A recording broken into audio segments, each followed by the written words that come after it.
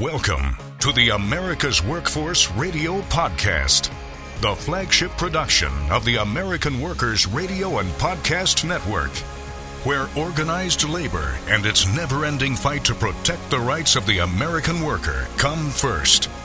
Now, presented by LIUNA, Laborers International Union of North America. Here's your host, Ed Flash Ferens. 1 year after chips in science, and factories are making a comeback. But threats remain with China. Today on the show, the latest from the Ohio AFL-CIO, CWA Local 2001, and the UAW's new contract at Kohler in Wisconsin. Welcome to the Thursday, August 10th edition of America's Workforce, where we are available on at least 5 platforms, including Apple Podcasts, Google Podcasts, iHeartRadio, Spotify, and Pandora. We have actually 3 guests on the show today. Big news this week was Issue 1 going down in flames. That was the issue, the only issue on the Ohio ballot on Tuesday, 2 days ago, that would have changed the Constitution so it would be tougher to change the Constitution. That's it in a nutshell. It would actually end majority rule. If something in the legislature was passed, you as a citizen will have a very difficult time to overturn it if Issue 1 had passed. So Tim Berga, who worked feverishly on that campaign, will be talking about what happened at the polls on Tuesday and what may happen again. Now, some in the Senate, Republican leadership saying, you know what, okay, we lost, we'll try it again. Okay, and then Matt Huffman, Senate leader, said, well, we didn't have enough time. Crazy thing, they're the ones that put this on the August ballot, and they said, we don't want any more August ballots because nobody shows up. Well, this time, the people of Ohio showed up. So Tim will be our first guest. Then we're going to go to J.D. Thompson. J.D. Thompson is a 36-year telecom veteran. He worked at AT&T, Verizon, and Frontier, was a long-distance operator in Charleston, West Virginia, going back to 1987. Worked as a communications tech in Pittsburgh in 97. Operations manager in Virginia, 2005, 2007. He's been a union member, CWA union member, for 30-plus years. And we're going to talk about what's going on between his local, that's 2001. He serves as executive VP. And what's going on between the CWA and Frontier Communications. Now, there was a deadline this past Saturday. That's been extended to August 19th. And the issue right now, benefits. Benefits is right at the top of the pile, like most companies are facing. Job security. That's what J.D. says. The concern for the union with job security is hiring subcontractors for work. The union is very bothered with the hiring of subs to handle the anticipated multi-billion-dollar installation of broadband internet service in West Virginia. Now, we've been talking about this with Frank Matthews of the Communication Workers in District 4. You know, we got $65 billion coming out of the Infrastructure and Jobs Act, and we want to make sure that that money goes to reputable companies who are going to use skilled workers, union workers. JD's quoted as saying, we feel we're just in the best position to install and maintain that network. A big part of that is the maintenance, because some of these subcontractors will come in, want to do the build, but then walk away from it on the maintenance side. He's got a good point there. Union leaders say they want their members to have those broadband jobs, claiming they are best trained to properly install the fiber network. The other issue, too, is closing down call centers. Frontier has closed a couple of call centers and moved those jobs overseas. So J.D. Thompson will be our second guest. And then we're going to go to the state of Wisconsin and link up with Tim Tayloe. Tim is the president of UAW Local 833. UAW Local 833.org, and he's going to talk about the new contract with the Kohler Company. Very, very profitable company. Tim started there in 1986, worked in the foundry, then moved to the pouring iron division, where he became a divisional steward. Then he moved over to the engine division. In 2014, He was elected as president of UAW Local 833, ran unopposed in 2017, 2020, and this year. Tim's been active in the union and their committees, holding many positions over the past 31 years. Local 833 guide, executive board, education chair, union label chair, worker-to-worker program, scholarship committee. Guy's done it all. He'll talk about the Kohler Company and what they reached with them on a new 5-year labor contract. It covers associates employed in production and skilled trades at the company's 2 manufacturing facilities in Wisconsin.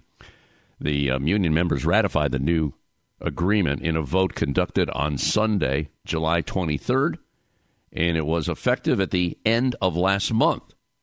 And again, this is a 5-year deal. It'll run through the end of July of 2028. According to a release from the Kohler Company, the new contract provides increased wages and enhanced benefits, including high-quality wellness offerings, health care, pension, and 401ks. That's what we want, right? So Tim Tayloe, on behalf of the UAW, this would be Local 833, UAW national sponsors here on America's Workforce. And while we're talking about the auto workers, the Washington Post published an opinion article this week by Greg Sargent that highlights a crucial labor dispute in the state of Ohio involving the UAW and the Ultium Cells plant, which makes electric vehicle battery cells.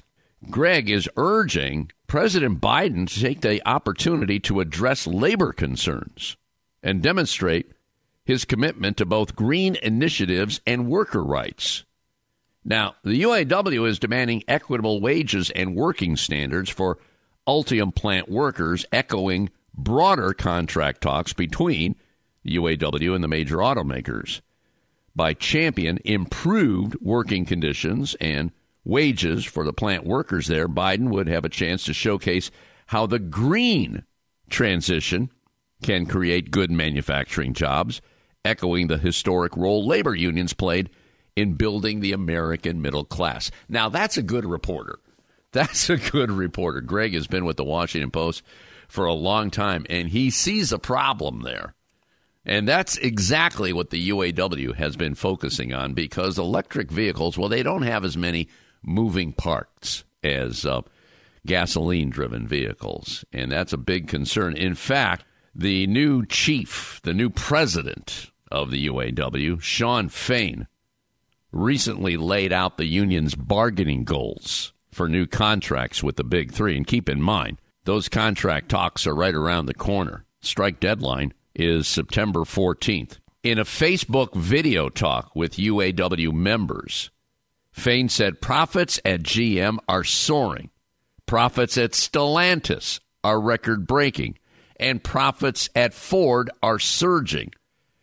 A chart that Fain posted and discussed showed GM with a second quarter profit of $3.2 billion. Stellantis, first half profit, $12.1 billion.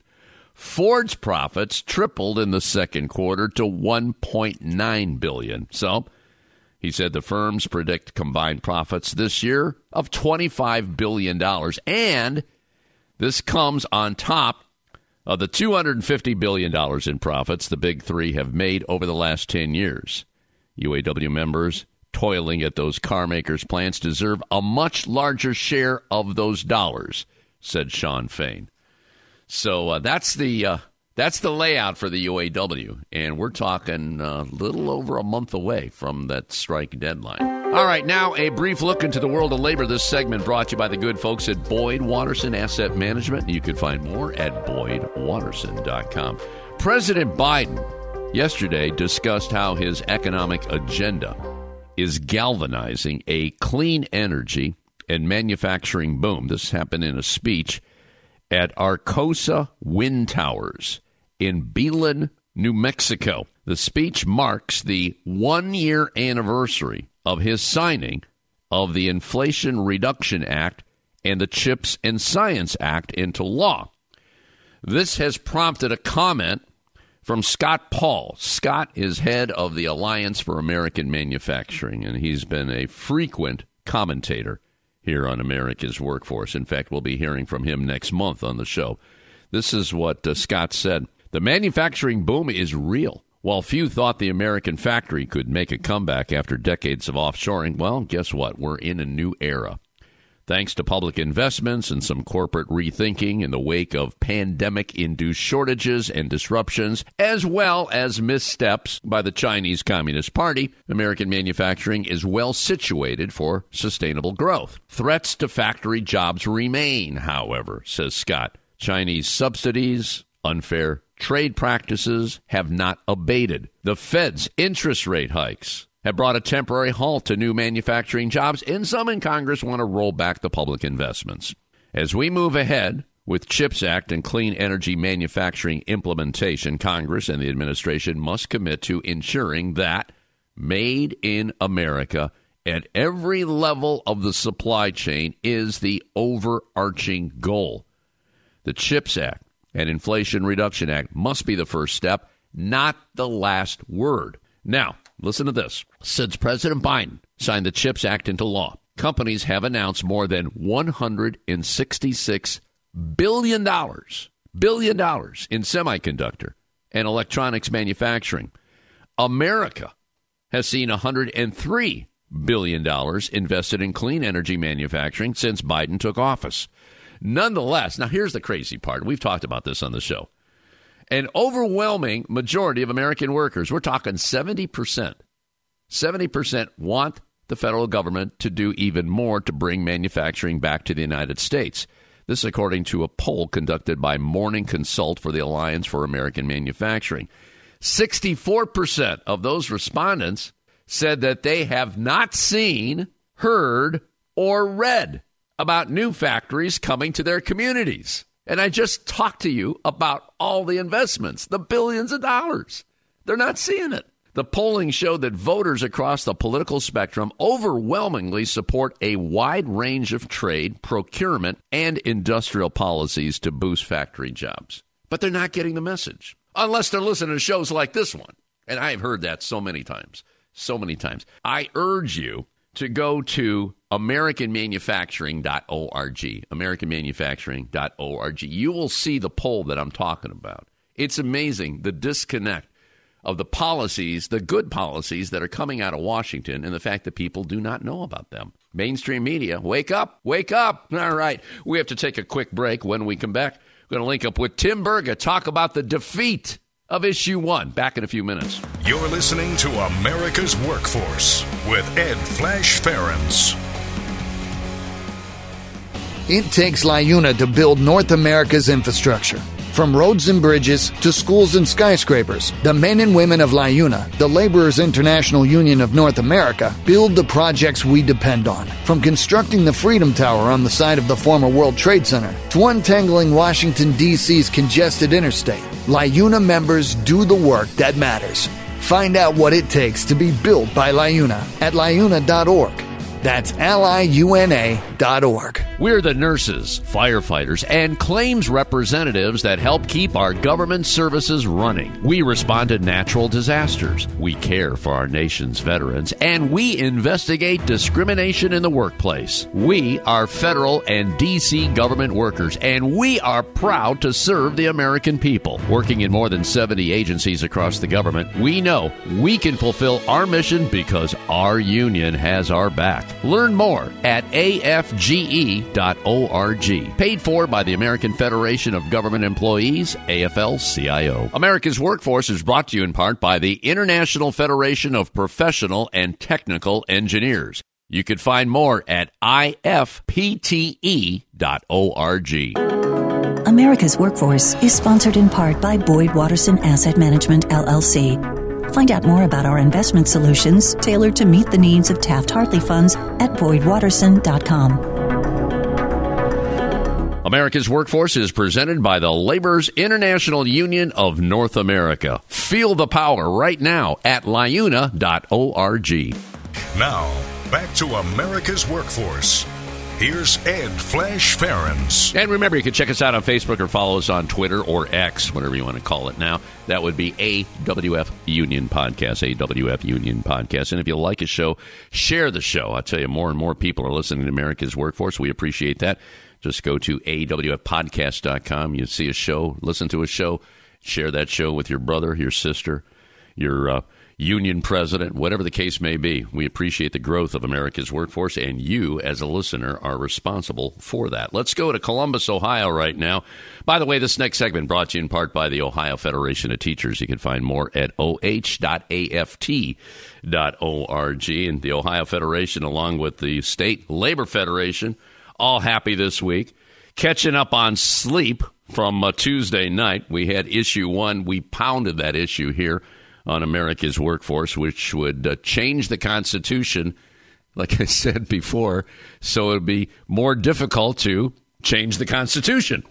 Raise the threshold from 50% plus 1 to 60%. Tim Berga, thanks for joining us today. I know it was a long night for you. I wanted to invite you to the show today to kind of savor the moment. Campaign finish, campaign well done. I'm going to let you pick it up from there, brother. Go ahead. Well, thanks for having me, and thanks for covering this issue 1 so thoroughly from start to finish, going back 9 months into the legislative session. So think about, they tried to shoehorn in an August special election when nobody was paying attention. And in April, in the legislative committee, I testified that this thing is going to backfire on them, and we're going to make sure people are aware of it. So think about 1.8 million, almost 1.8 million Ohioans came out in an August election and voted no on issue 1. And the reason that we had a united labor front on this thing is because we take democracy and our rights very seriously. And for us, this was about protecting and preserving our constitutional right to citizen initiative, which we've had, Flash, for 111 years. And our democracy, quite frankly, and the principle of one person, one vote. So as the plain dealer put it, I think correctly, organized labor and our united labor program on this to defeat issue 1 was the backbone of the campaign. And we're just thrilled that Ohioans saw this for what it was and defeated it resoundingly. Yeah, they put this on the August ballot, and of course they said no more August ballots, and they figured, well, nobody's going to show up. And I think in normal elections and past elections in the summer, you got maybe 8-10% of the electorate that showed up. Wasn't this one well over 30%, something like that? Do you know anything? You got any details on that? Yeah, it was high 30s. It was high 30s, and yeah, let me just recap on what you said there, because for the entirety of this year, going back into last November, into the lame duck legislative session, the politicians supporting this policy in issue 1, they ignored the will of the people throughout the legislative process. You remember what that scene was like down at the State House. Right. Then they flip-flopped on the ruling not to hold August special elections, costing taxpayers almost $20 million. Board of Elections had to scramble to put this election on, and counties like Cuyahoga have a September primary. So now, it really stressed them out. So they flip-flopped on their prior ruling not to hold August special elections. And then they just spread misinformation and lies about what this issue was from start to finish. And in the end, Ohio voters wouldn't be fooled by this. And it was a dishonest attempt to silence our voice. And emphatically, Ohioans across the state said no, and we're glad that happened, and we're glad we played a part in it. Now, I was reading that the Senate president, that would be Matt Huffman, he said, you'll probably see the question coming back. And so I don't know. I mean, he conceded, okay, we got our butts kicked on this one, but he's not giving up. How do you read into that? Do you think they're going to try to do this again or what? Well, as I testified and as I've said for the last 9 months, Ohioans will never relinquish their right to citizen initiative. So they can try again to, thwart the will of the people. On election night, Flash, I said that I'm calling on lawmakers to listen to the voters, stop advancing these issues that only serve to divide us, and get to the business of advancing policies that help all Ohioans fulfill their potential and improve their quality of life. That's what they ought to be doing. Now, because we've got these rigged legislative districts and we need to fix that through a redistricting initiative, maybe we'll have another shot at that. They're just so emboldened, and they're trying to do things that go against the will of the people, and it's not beyond them to lie, cheat, and steal to try to get it done. Well, thank goodness that organized labor stood in the way, and thank goodness Ohio voters rejected it. Now, Tim, I'm going to take this one step further. I, as a taxpayer, a long-standing taxpayer in the state of Ohio, I'm really upset because these lawmakers who said no more August elections, in my opinion, this is Ed Flash Farron speaking, they broke the law, and there's 88 of them altogether. The House has 99 seats, 62 voted for Issue 1 back in May. The Senate has 33 seats, and 26 voted for Issue 1. So that's a total of 88 lawmakers that voted to put this on the August 8th ballot, which it shouldn't have happened. And we have to pay for it. And we're talking $20 million. So I figured it out. Each lawmaker owes the state of Ohio $227,272.72. And, you know, aren't these supposed to be fiscal conservatives with our tax dollars, don't you think? Well, the whole thing, you know, smelled bad from start to finish. I don't believe that this election was actually should have been allowed to go forward because of the reasons that you had mentioned. And they didn't get the authorizing legislation done to do it. So I wouldn't look for the check in the mail, Flash, but we'll help you make the point down in Columbus. Okay, I appreciate that. So moving forward here, I know you learned a lot, and it's great. I mean, we're talking coalition building here, labor unions, former politicians on the right, on the left. I mean, it was a great campaign. It just reminds me, and it probably reminds you, because I know you started as president when SB 5 happened. Don't you see some similarities of what happened back in 2011 when they tried to take away our collective bargaining rights? Yeah, the coalition building was similar. We had small business owners. We had, as you had indicated, Democrats, Republicans, independents, even libertarians that were on the no side of taking away our rights. We had over 270, good government, nonprofit labor organizations that came together to defeat this. And so there were similarities as I was traveling the state, going to rallies and events and getting word out all sorts of ways. We could feel that similar sort of energy. So, anytime you're trying to take something away from Ohioans for no good reason, and something as cherished as a constitutional right to citizen initiative, just like our rights to a collective bargaining for our public employees, that's going to get people's attention. And our job is to help make sure that it's getting sufficient attention and that the facts are getting out there, the information's getting out there, and then we do everything we can to turn out the vote. And we did a really good job of it. And I'm just grateful for all the unions, the union activists, the members, the leaders, the staff, for all the work they put in to make sure that this power grab wouldn't go forward. There you go. Well, congratulations once again. I'm going to let you go back. I know you got more work to do, and you got to catch up on some sleep. So we'll talk to you at the beginning of next month. Okay, brother? Okay. Thank you very much. You got it. Tim Berger, president of the Ohio AFL-CIO. We're going to take a quick break. J.D. Thompson is the executive vice president of CWA Local 2001. They serve the area of Virginia and West Virginia, and they're trying to get a contract with Frontier Communications. He'll talk about it next on the show. This is America's Workforce. More shows available at awfradio.com. It takes LiUNA to power North America with affordable energy. The men and women of LiUNA, the Laborers International Union of North America, have the skills needed to build and maintain oil, natural gas, nuclear, solar, and wind projects that are shaping America's energy future. From new energy tech to retrofitted facilities, LiUNA members do it all. Find out what it takes to be powered by LiUNA at liuna.org. That's LiUNA.org. ironworkers.org. America's Workforce is brought to you in part by the Iron Workers. You can find more at ironworkers.org. There is unity and strength for workers. We are the USW. We are the USW. The United Steelworkers. The largest industrial union in North America. We represent 850,000 members in the U.S., Canada, and the Caribbean. We work in metals, rubber, chemicals, paper, oil refining, atomic energy, and the service sector. We are steelworkers, standing strong and fighting for what's right. America's Workforce is brought to you in part by the Communication Workers of America. You can find more at CWA-union.org.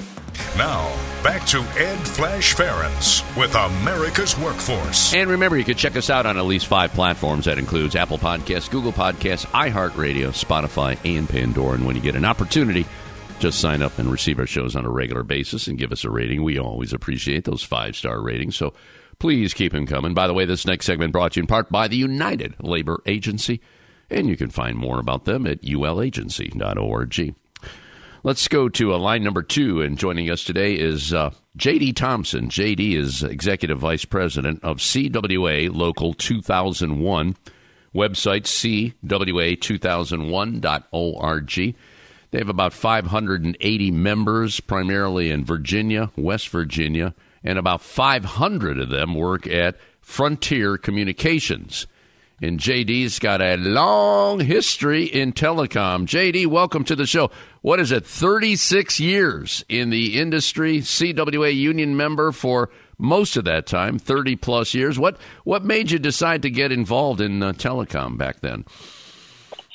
Well, I have a family history. Had an uncle, my dad, an aunt, and a lot of friends who were in telco. And I had the opportunity, actually. I graduated on a Saturday and was afforded the opportunity to go to work Monday. So right out of high school, I had a job. So that was the beginning of the story. And I can say I'm been fortunate because in those 36 years, I haven't been unemployed a day in my life. So been around a few different companies, but it's all been good.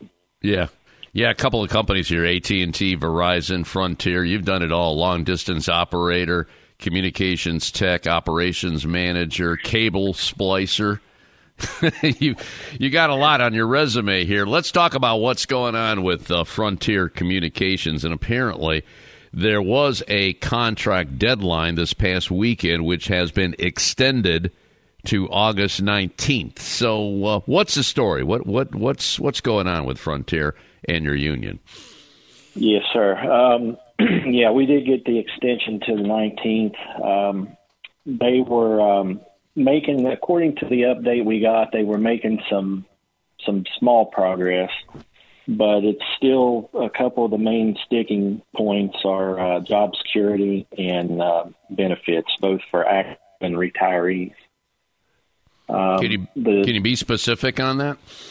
Yeah, as best I can. The job security is the big one.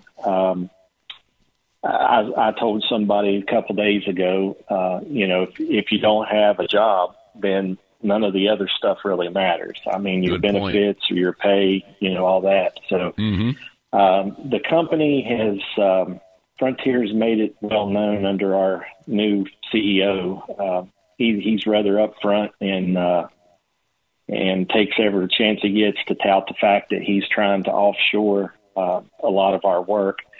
Now, in our local with Frontier, we have a good number of people who work inside in call centers, and then we also have a good number, like myself, who work outside. And we're both under attack when it comes to contracting. The inside folks. The CEO, as I mentioned, he's talked about offshoring as much of that work as possible. And just this past year in other states that Frontier is in, they've shut down a lot of call centers in states like Florida, Wisconsin, I think maybe Indiana.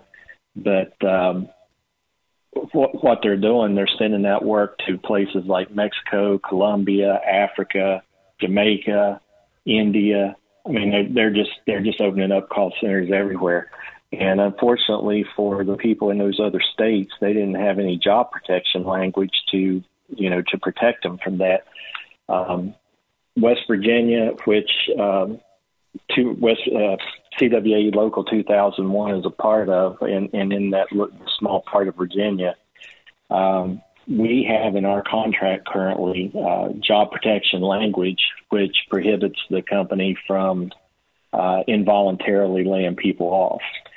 Most of our members are covered by that contract language, and to me, that is key and imperative that we keep that, because I'll just be honest with you, had it not been for that language, I'm not even sure we'd still have a call center here.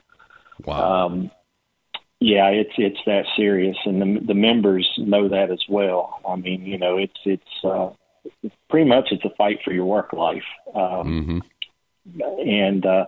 that's the inside, folks. Now, talking about the outside world that I'm a part of, a lot of that job security, of course, we have the no layoff clause, but when it comes down to the actual work, the company, of course, would like to be able to contract more of the work that folks like myself do, to put up fiber, to splice it, to take care of the existing copper plant. And, that's, in our opinion, that's work that all of our members should be doing. Oh, sure. You know what is significant in all this, too, is, and what you're talking about is going on at other companies. We had a conversation with Frank Matthews. Frank is a regular here on the show. That was just 2 days ago, and they have a campaign going against AT&T because the same thing you're talking about, closing down call centers. So Frontier is not alone in that. I guess that's part of the national strategy here. But the other issue that really concerns me, there's a lot of money coming in from the federal government because of the Infrastructure and Jobs Act. And $65 billion, I recall, is designated to improve broadband. And the states that you represent, Virginia, especially West Virginia, there's a lot of work that needs to be done there. So what's the game plan here? I mean, I was reading earlier, okay, they're been doing, I guess, subcontracting with a lot of this work, but I mean, it goes beyond that. You got to maintain those lines and all that. Where do we stand with all that right now, JD? Yeah, I mean, I can speak for CWA's part in that and Frontier. The work that we are getting from the broadband information or infrastructure bill, Frontier has begun doing some of the build out on that. Actually, I'm a beneficiary of that. I never thought I would get fiber, and finally got it into my house, which it's an amazing product. I'll just say that. And I'm not saying that because I work for the company, but I went from a 1 meg DSL connection to a 1 gig fiber connection. So you can imagine, how happy that made my wife. But getting back to the point, the fiber we also have, that's part of our job security language as well. We have a broadband security clause in our contract where any fiber work is to be done solely by Frontier employees, CWA members. So that is a key item as well. And I'll be honest, the members, employees, they're really jazzed up about the fiber build that's taken place so far because it's, for a change, we're bringing something to the consumer and our customers that they want and they need, and it's a different world from copper because that's the world that I'm in right now. I'm a maintenance technician, so I tell my customers, I'm out here with bubble gum and duct tape trying to keep it together. And not a lot of money in copper anymore, but what we have to maintain. And circling back to the fiber, that's another thing that at least that I'm concerned with. I mean, if you get a smaller contracting company, or I guess they could even be a larger one in that aspect, but they go out and bid and get some of these monies for some of the smaller communities, and they go in and they'll build the fiber out. But then when it comes time to take care of it, maintain it, they may not always be there. And, our point is in order to help the members, the customers, and Frontier, frankly, we think we're in the best position in West Virginia to do the install and the maintenance on that network. Oh, well, you want skilled laborers, no doubt about it, and that's what you get with the CWA. So let's get back to these contract talks here. You extended the deadline to August 19th.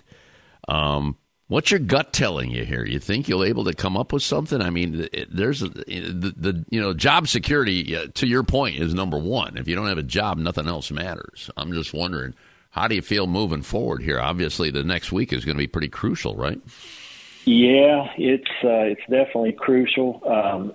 Quite honestly, I don't have a gut feeling on it right now. I'm kind of not sure how this is going to play out. I know leading up to the extension, I had a gut feeling that it seemed that things were moving in the right direction, albeit kind of slow. And then 24 hours, it seemed to take a different tone and a different direction. And that's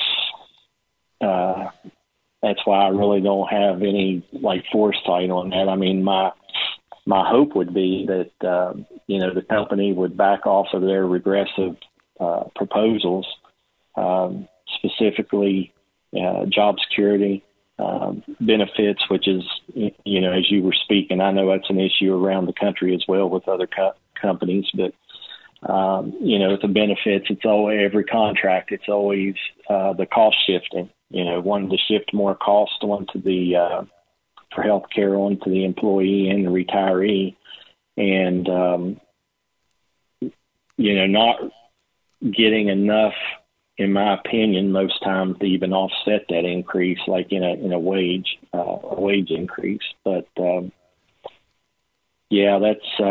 that's pretty much where we are. I'm sorry, I can't really answer that question for you very well, but you did a good job. You did. I mean, it's all speculation at this stage. One more question here. I mean, there's not much time left with us on the show today. Do you think there might be a strike vote coming up if you don't get your way?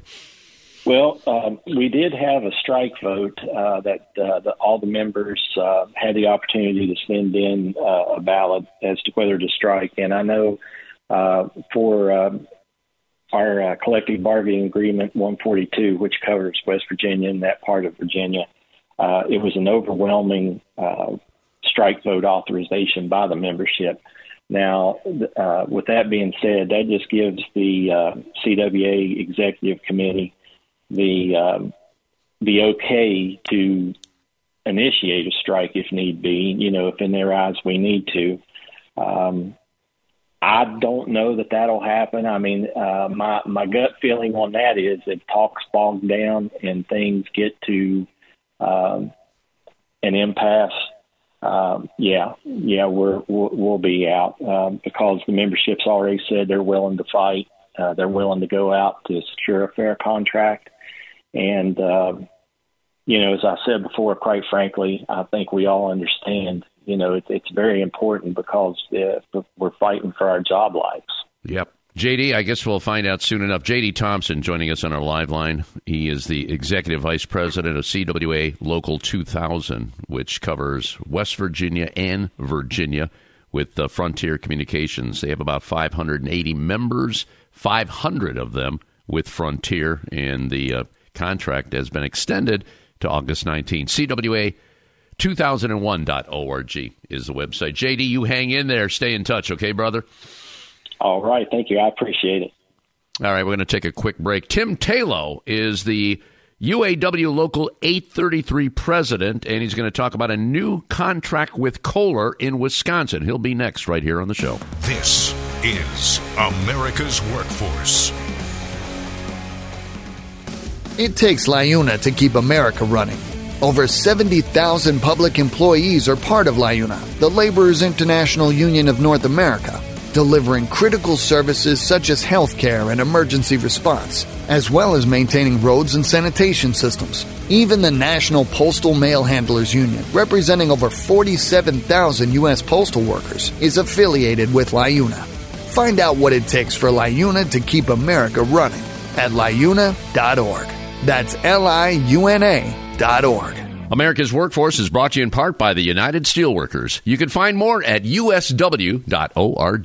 From the Golden Gate Bridge to the St. Louis Gateway Arch, the Sears Tower, and just about every building, bridge, and structure in between, our cities and towns wouldn't be the same without ironworkers. With over 3,000 contractors employing more than 130,000 highly trained ironworkers and 20,000 apprentices, the Ironworkers Union stands ready and able to shape the future of our skylines. Learn more at ironworkers.org. Ironworkers, the sky's the limit. America's Workforce is brought to you in part by the United Auto Workers. Find more at uaw.org. America's Workforce is brought to you in part by the International Brotherhood of Teamsters, where you can find more at teamster.org. Now, back to America's Workforce. Here's Ed Flash Ferens. And remember, you can check us out on Facebook or follow us on Twitter. That would be AWF Union Podcast, AWF Union Podcast. Or remember this, if you like a show, share that show, because the more shares we get, we can grow the show. And right now, after 3 years of podcasting, we're in the top 5% of all podcasts in the world. I often say we broadcast out of Cleveland, Ohio, but we podcast to the entire world. Let's go to Sheboygan, Wisconsin right now, and joining us on our live line is Tim Tayloe. Tim is the president of UAW Local 833, website uawlocal833.org. Again, he serves as president, and he's going to talk about what happened at the Kohler Company. Tim started at the Kohler Company back in 1986, a long time ago. Tim, welcome to America's Workforce. How are we doing today in Wisconsin, my brother? Very well. Good, good, good. Talk to me about, well, let's start. I know you guys were on strike for some time, but I guess you got a new contract. I want to speak to that. But starting at Kohler and getting involved in the UAW, take me back to the late 80s there, how you got involved in Kohler and how you moved up the ladder. Let's start there. Well, I started off in the foundry. Good benefits, good wages, pouring iron at Kohler. Back then, you didn't want to lose the job because of the good wages and stuff.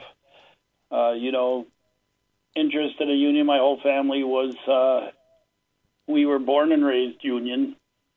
Dad always talked about unions at the supper table, so that's how it started. And when I got into Kohler, I just started to be a steward and moved up the ladder. In 2014, ran for president, and here I am. There you go. How many members in 833 right now, Tim? Right now we are about 1,681. About? We are right there at that 81. We just did an orientation, and that's how we get that number. So I like that. Okay, good. So how's it been for working as president of the local? I mean, I know you had this situation with Kohler, but other than that, were there any bumps in the road under your presidency? Oh, there was plenty before. Right before I became president in 2010, that's when we hit that hard recession, and a lot of people were laid off, and we came out of a real crappy contract where they stripped us of a lot of things, and, I still remember the Region 4 director asking if we could pull out of this and bring our members back together, and they all went around the table and said no, and when it got to me, I said, I believe we can. And I ran for president in 2014, started educating people, and 2015 is when we hit that 5-week strike on Kohler. You got to remember the wages were only $12 an hour back then because they could, and we gained a lot at that time going through that strike, came out with a fairly good increase. And then in 2018, we opened up early, 2 years early, matter of fact, and came out with a little more. And now in 2023, we gained even more. So it has not been an easy road going through. When you get something taken away, it's very difficult to get it back and gain it back. But we've been making gains all the way through. Yeah, I know the UAW, in fact, they're bracing for possible strike here with the Big Three, and I know you have new leadership there, and he's moving forward. He's playing hardball, and rightly so. These companies are profitable. I saw some numbers on GM. They had one of their best years. Now, I'm sure Kohler, I see Kohler products all over the place. They got to be making a whole lot of money, right? They're making money. A lot of money. A lot of money. You talk about Kohler, and a lot of people knows it for toilets and faucets, but you got to look at the generators that they are putting out, and very busy in the generator department. So a lot of new jobs being introduced into that division. So what happened here with the latest contract dispute? Can you address that and how you were able to navigate your way out of that?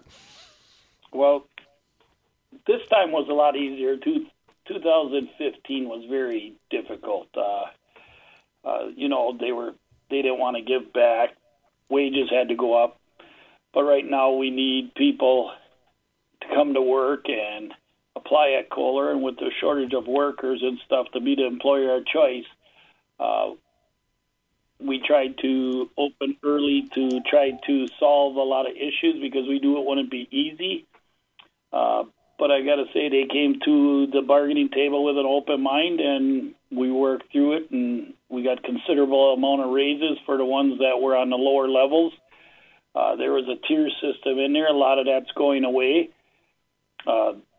Generators the toughest because the biggest gaps in there, but we made a huge gain on a lot of the wages for the new people coming into Kohler and stuff, and we made good gains on the pensions, and I got to say everybody kept level heads this time and came out very well. What about job growth? You mentioned the generators that Kohler makes.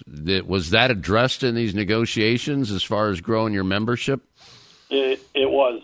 I mean, right now there's many jobs open at Kohler, and by the wages going up, anywhere from $2.90 to $7 an hour, and hopefully that brings people into these open jobs.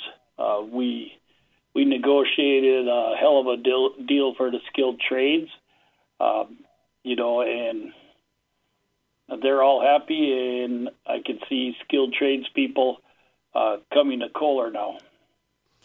So I understand that your members ratified the new agreement. This was on July 23rd, and it's going to run all the way through July 30th of 2028. That's some good job security there, no doubt about that. You had an interesting history here, Tim, and I wonder if you could talk about the pandemic, because, and I've said this on the show, I'm sure you heard it many, many times, that the pandemic has changed everything. The way we work, the way we think, and there's a lot of people that were in frontline jobs. Remember when they were all called essential workers? Oh, you gotta show up for work. I know the building trades were doing what they had to do because we need to keep our highways going. You had the safety forces and all that, but and then obviously you had dangerous conditions because of the coronavirus and all that. Can you tell us how you worked through that time period? Very difficult. We had one of the companies that was forcing vaccination on us, and there was many people that didn't want to do that. It was hard keeping the peace between the people, the office people staying at home and working at home, but they want all the workers to come onto the floor. Their idea was, we're going to enforce these vaccinations on them. Whatever your beliefs were, and a lot of money to lawyers and stuff fighting back and forth. Unfortunately, we kind of lost that, and the vaccinations got pushed through. I hope we never hit another one again, because very tough in the workforce, and not just at Kohler, all the way through of dealing with something like this, and just keeping everybody safe, whatever their beliefs were. I had to deal with it all, some who don't agree with it and some who was scared as hell of it. It was a difficult time to work through to keep people safe and their heads in the game. Yeah. What about the company and management at Kohler? Because this is a storied company. I mean, they've been around for 150 years. How did they handle all that? Well, a lot of them worked from home. They stayed in their offices. The ones that were out on the floor dealt with it as good as they could, because the pressure was on management, the union hall here, and so many things going on with that. Every time you turn around, there was something new happening, or there was an outbreak. Supposedly, one of the divisions where half the shift is shut down, or the whole shift is shut down for a couple of weeks. So I get it. You have to keep product going out that door. I hope it never happens again. And, very tough for businesses to run, very tough for people to deal with. Oh, yeah, it was a learning experience, no doubt, no doubt. All right, Tim, anything else here? I have one more question for you. Maybe you can add to that. You're at 1,681 members at Local 833, the UAW. We talked about the generation unit there. Where would you like to see that number? I mean, you've been president for, 9 years now. I'm just wondering. I'm sure you'd like to see that maybe get to 2,000. I don't know if it's possible. What do you think? I think it's possible. I would like to see them numbers hit at least 2,000 again. And they could possibly be because of the open jobs on the floor. So I think that that number's not out of sight. Like I said, we up the wages, hopefully drawing in workers to fill the open jobs. We got many skilled trades jobs open, and I think this will attract them. We've got, with the 401k contributions and the pensions, and I think we did a good job negotiating this contract. And, one thing I want to point out is different from this contract to a lot of other ones. Brandon Campbell, the Region 4 director, and our international rep, Joe, and all the way up through Detroit, that they gave me the resources in skilled trades and other areas to cost it out and kind of get on the guideline that I wanted to be on. And without all these guys, with the Region 4 and up helping, we might not have got where we are today. I mean, I learned quite a bit from this, and you always keep learning, but, to make a better quality of life for people is doing exactly what we did, and the unions got to realize the fight is here now. Will we ever gain everything back that we lost back in 2010? Most likely not, but we sure affected everybody in the workforce at Kohler, and gave them, I believe every family benefited by this contract and will have a better quality of life through it. And that's what we want. That's exactly what we want. Well, it takes a team, and obviously you had a good team behind you, and especially with Region 4, the UAW, and all the national leadership, uaw.org. Website for Local 833, UAW, local833.org. Tim, thank you for your time, your dedication. And let's keep in touch on this. If there's ever an issue or something that comes up that needs to be addressed, I mean, this show is your show too, brother. Just remember that, okay? I will do. I appreciate it very much. And that'll be it for another edition of America's Workforce. Coming up tomorrow, the latest from the food and commercial workers and union blogger and union activist Andrew Strom. Until then, all of you have a safe and wonderful day. That concludes another episode of the America's Workforce Radio Podcast. Thanks for listening, and be sure to subscribe so you never miss a show. America's Workforce is a production of Labor Tools and BMA Media Group. Find out more information online at labortools.com.